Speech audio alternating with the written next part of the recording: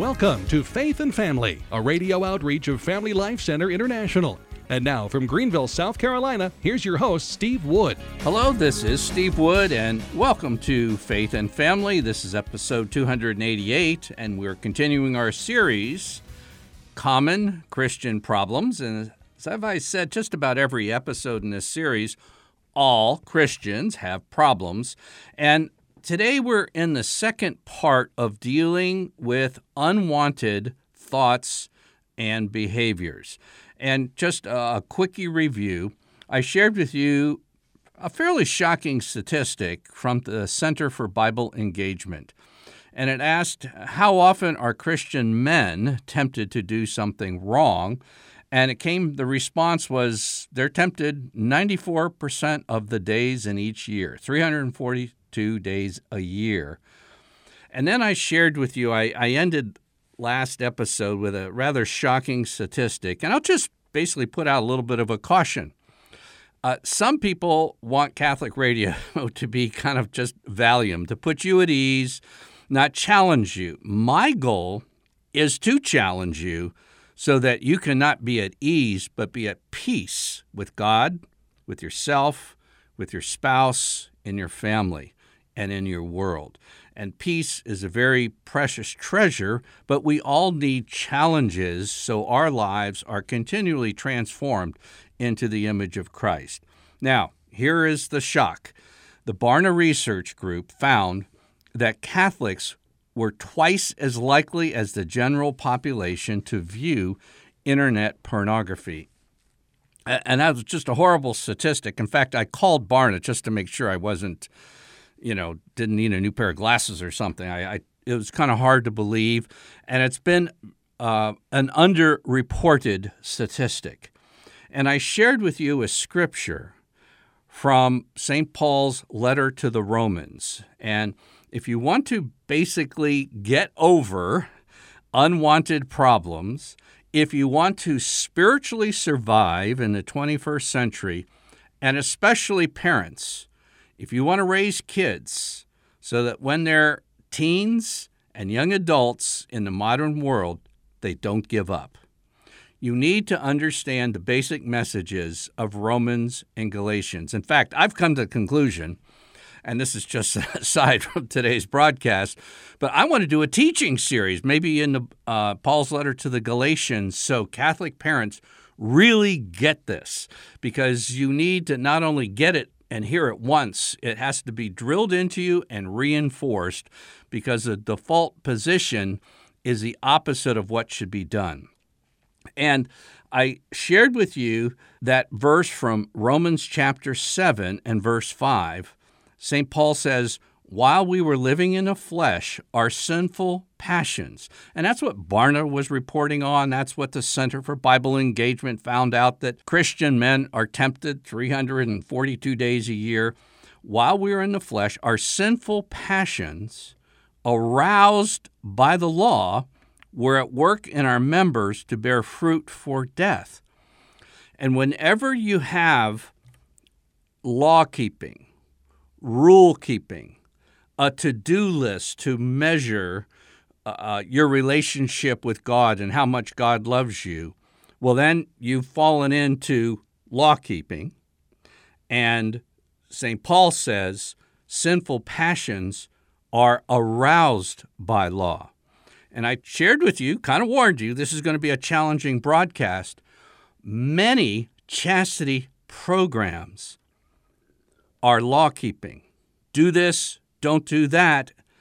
And if it's basically you have to do this in order to have a relationship with God, and don't get me wrong, we obey the Ten Commandments. This is coming down the pike here, but the law can arouse sinful passions. Here's a step further. A lot of times, people struggling internally try harder by some kind of super-duper spirituality, and there's so many varieties. I've seen dozens of varieties when I was a Protestant. I've seen dozens of varieties as a Catholic, and it kind of ramps up things that you do or don't do. And St. Paul, again, says in Colossians 2, starting in verse 20, why do you submit to regulations? Do not handle, do not taste, do not touch. He goes, these indeed have an appearance of wisdom. They look good, they sound good, and they may appear to do good. They may have an appearance of wisdom in promoting rigor of devotion and self-abasement and severity to the body, but they are of no value in checking the indulgence of the flesh. Zero. And so by asking people to ramp it up, by having special programs to do more, and again, this is asking the person to find the resource within the self, within them, to do this stuff, you're actually making the situation worse. And then they're going to say, and this is what I was referring to about young people just giving up, because it has an appearance of wisdom. You try all this stuff and it doesn't help. It's of zero value in checking the indulgence of the flesh. That's our topic, dealing with unwanted thoughts and behaviors. So, well, I've tried Christianity. I tried real hard, and it certainly doesn't work. Now, I urge you to listen to this quotation from Cardinal Christoph Schornborn, who worked with Pope Benedict in creating and writing the Catechism of the Catholic Church. And he wrote an invaluable little book along with Cardinal Ratzinger, this is before he was Pope Benedict, entitled Introduction to the Catechism. And there's a couple of sections in there that are so important. And by the way, in my book, Grace and Justification, I quote these as well. But listen to him. This is, again, the editor of the Catechism when describing the Ten Commandments. Now, we do live a moral life as Catholics, no question, but this is what he says. Here, too, there must be no doubt about the primacy of grace. He insists that only when he recognizes the supernatural power that flows from being in Christ can the faithful disciple practice the Christian life in faithfulness to the Decalogue. The Decalogue are the Ten Commandments. Only when he recognizes the power that flows, not strives, but flows, in organic union with Christ, like the vine and the branches bearing fruit, John 15. But is the primacy of grace presented in such a way in the moral teaching of the Catholic Church? And I suggest to you, and I'm not trying to bash anybody, I'm trying to help people.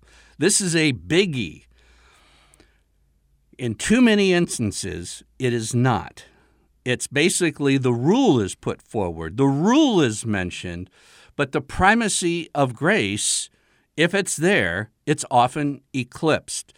And I've shared this, and I've had a priest particularly really encourage me with this. He really liked this, that if you have a moral teaching, okay, it's a cheeseburger, okay? You have moral teaching, and you're going to have a chastity seminar on a Saturday for teenagers, okay? And you're wanting to have the moral teaching, that's your cheese and burger, okay? But on top, you have grace. And so before you start talking about morality, you start talking about the love of God that comes to us by grace, not because of what we have done, but because of what He has done and how much He loves us. Then you start talking about morality. And then when you get done talking about morality, you have your third talk of the day. First talk, grace. Second talk, whatever, your chastity talks and speakers.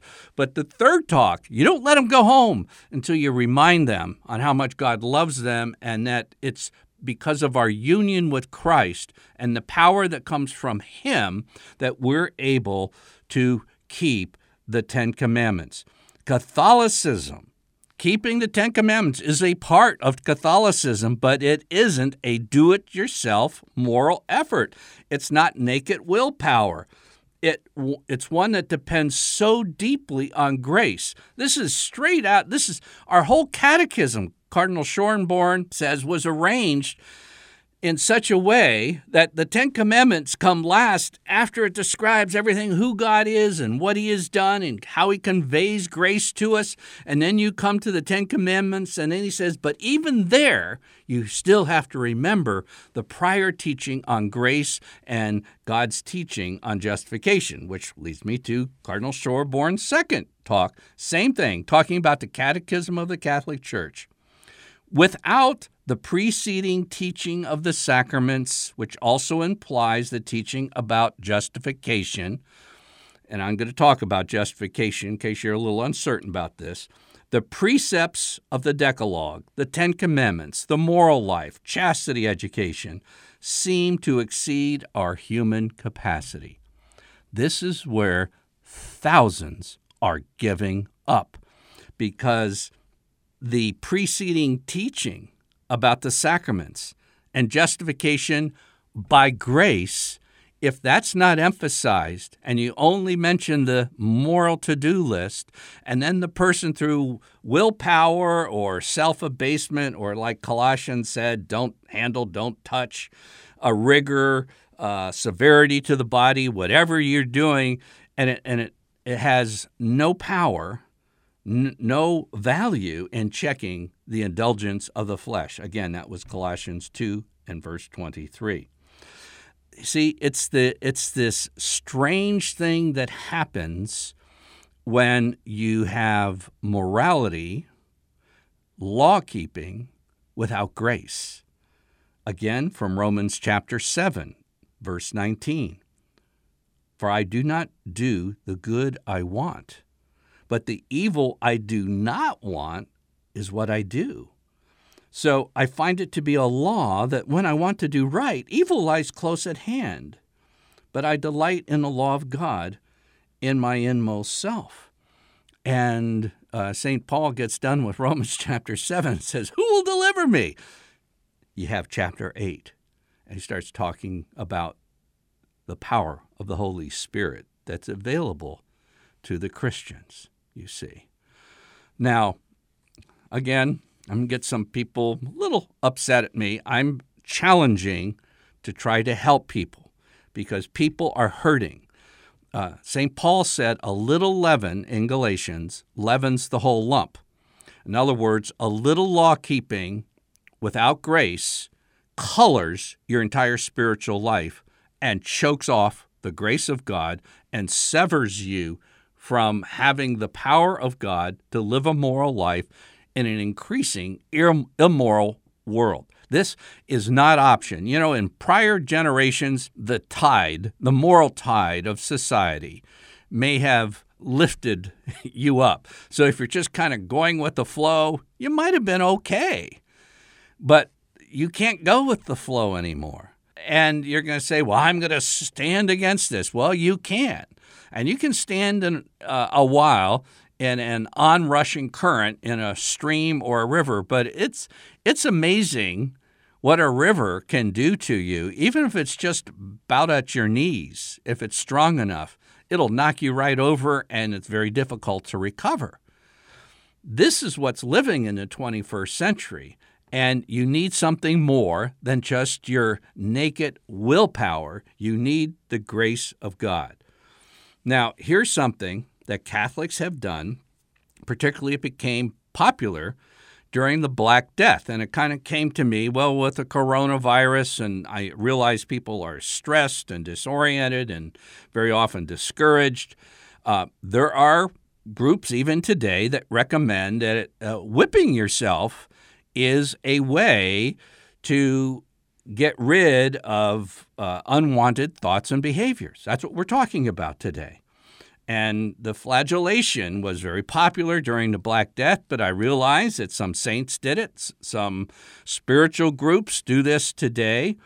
And I'm just saying, I couldn't disagree more, because this is taking it to the extreme. Remember Colossians? These have an appearance of wisdom, promoting rigor of devotion and self-abasement and severity to the body, but they are of no value in checking the indulgence of the flesh. Instead, listen to Isaiah 53 and verse 5. He was wounded for our transgressions. Not us. He was wounded. He was bruised for our iniquities. Not us. He. Upon him, not upon us, upon him was the chastisement that made us whole. This isn't a do-it-yourself effort. It was upon him, the chastisement that made us whole, and with his stripes we are healed. We're not healed by our stripes. We're healed by his stripes. Now, this might sound so simple, and sometimes the simple things escape us. And I came to you and promising a special gold-plated book or a premium CD set for $29.95. I have the key to everything, and it was just a whole bunch of stuff you had to do. But I just didn't mention a whole lot about the grace of God, and particularly I didn't say a whole lot about the key to the Christian life. It's Jesus. It's Jesus.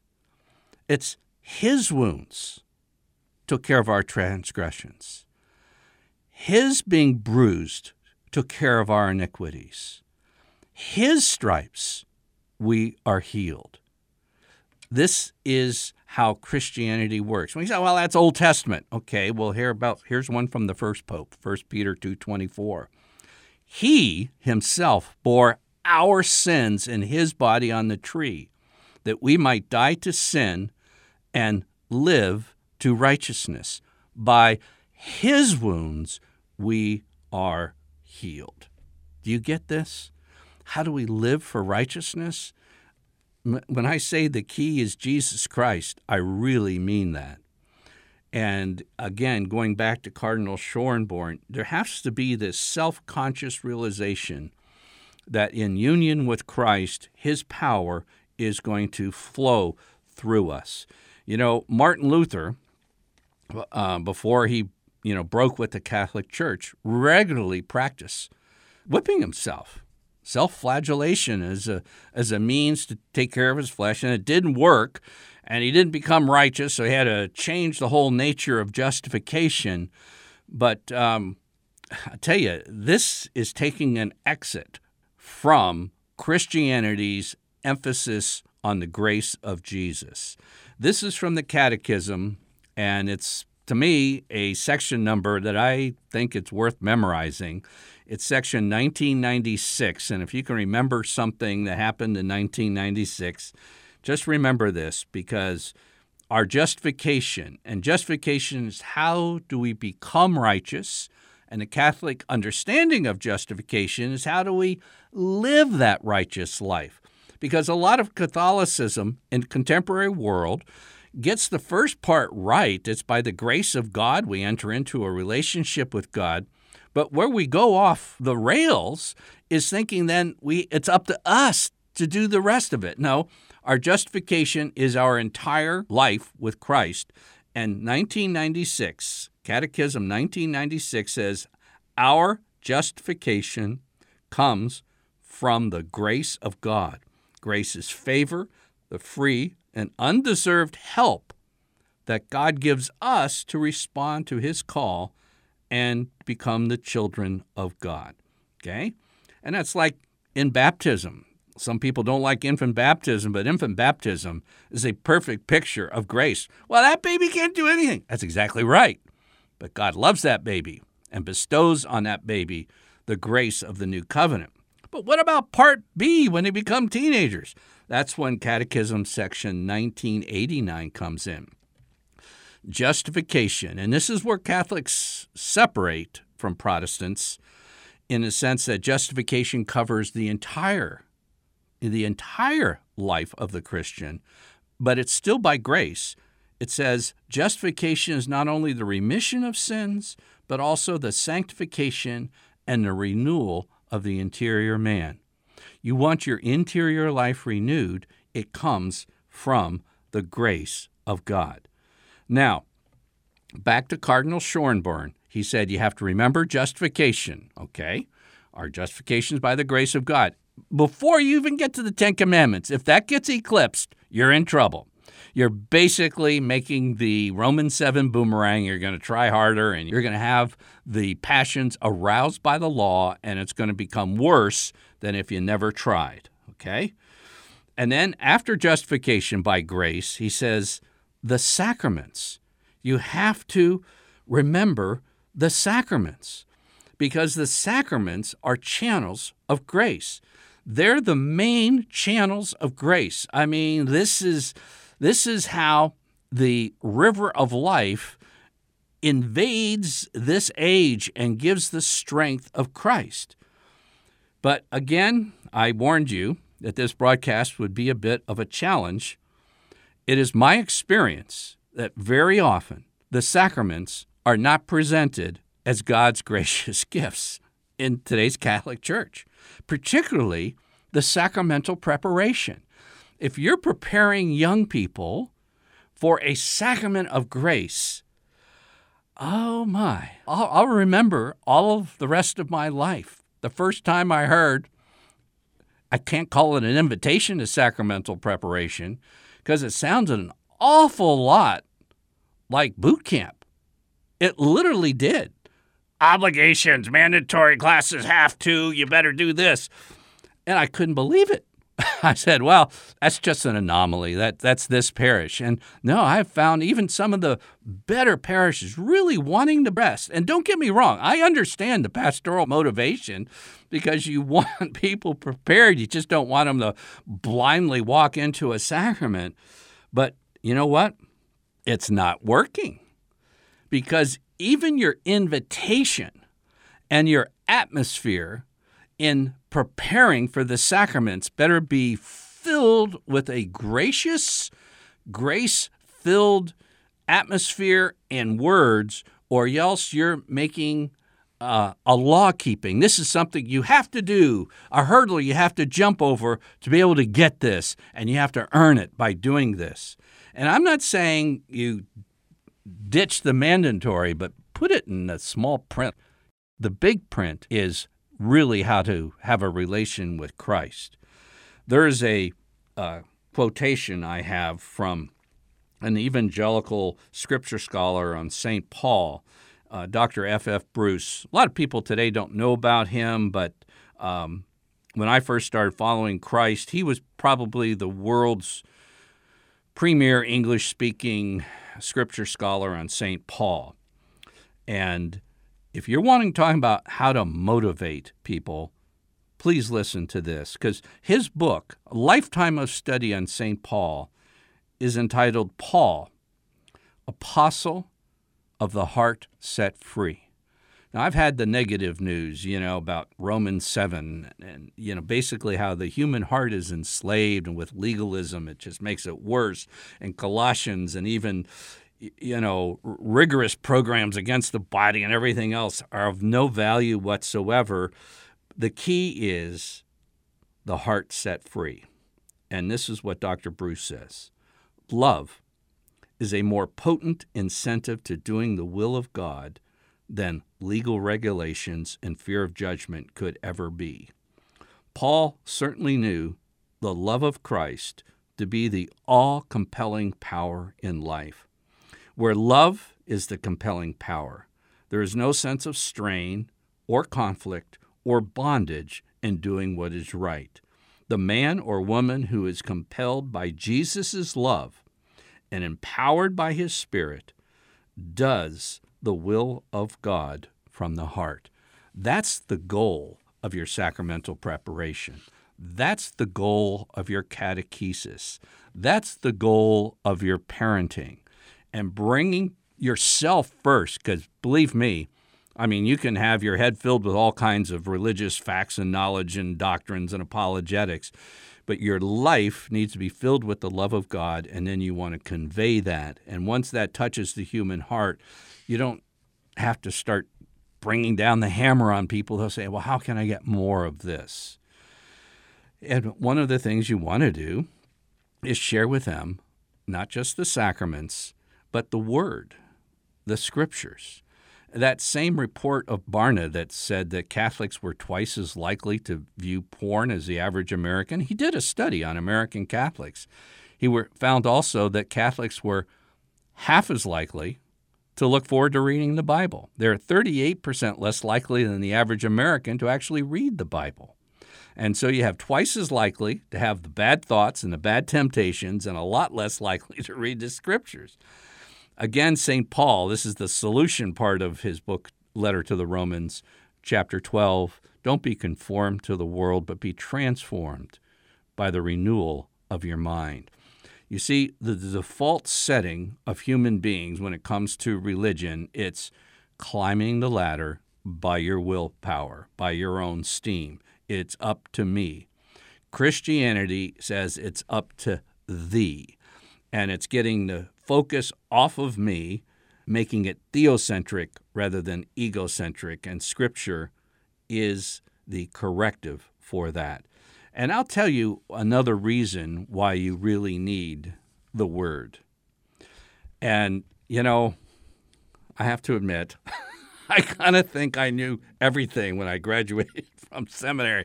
I'm almost choking saying this now, but, you get your head filled with all kinds of things, doctrines and, how to read even the Greek New Testament quickly and all this stuff. But, it took me about a decade both as a youth pastor and a pastor to come to the realization that the chief challenge, and this hasn't changed one bit as a Catholic, I say, the chief challenge to faith isn't that Jesus did miracles or Jesus walked on water or Jesus will come again. The chief obstacle to faith is believing that God can love me.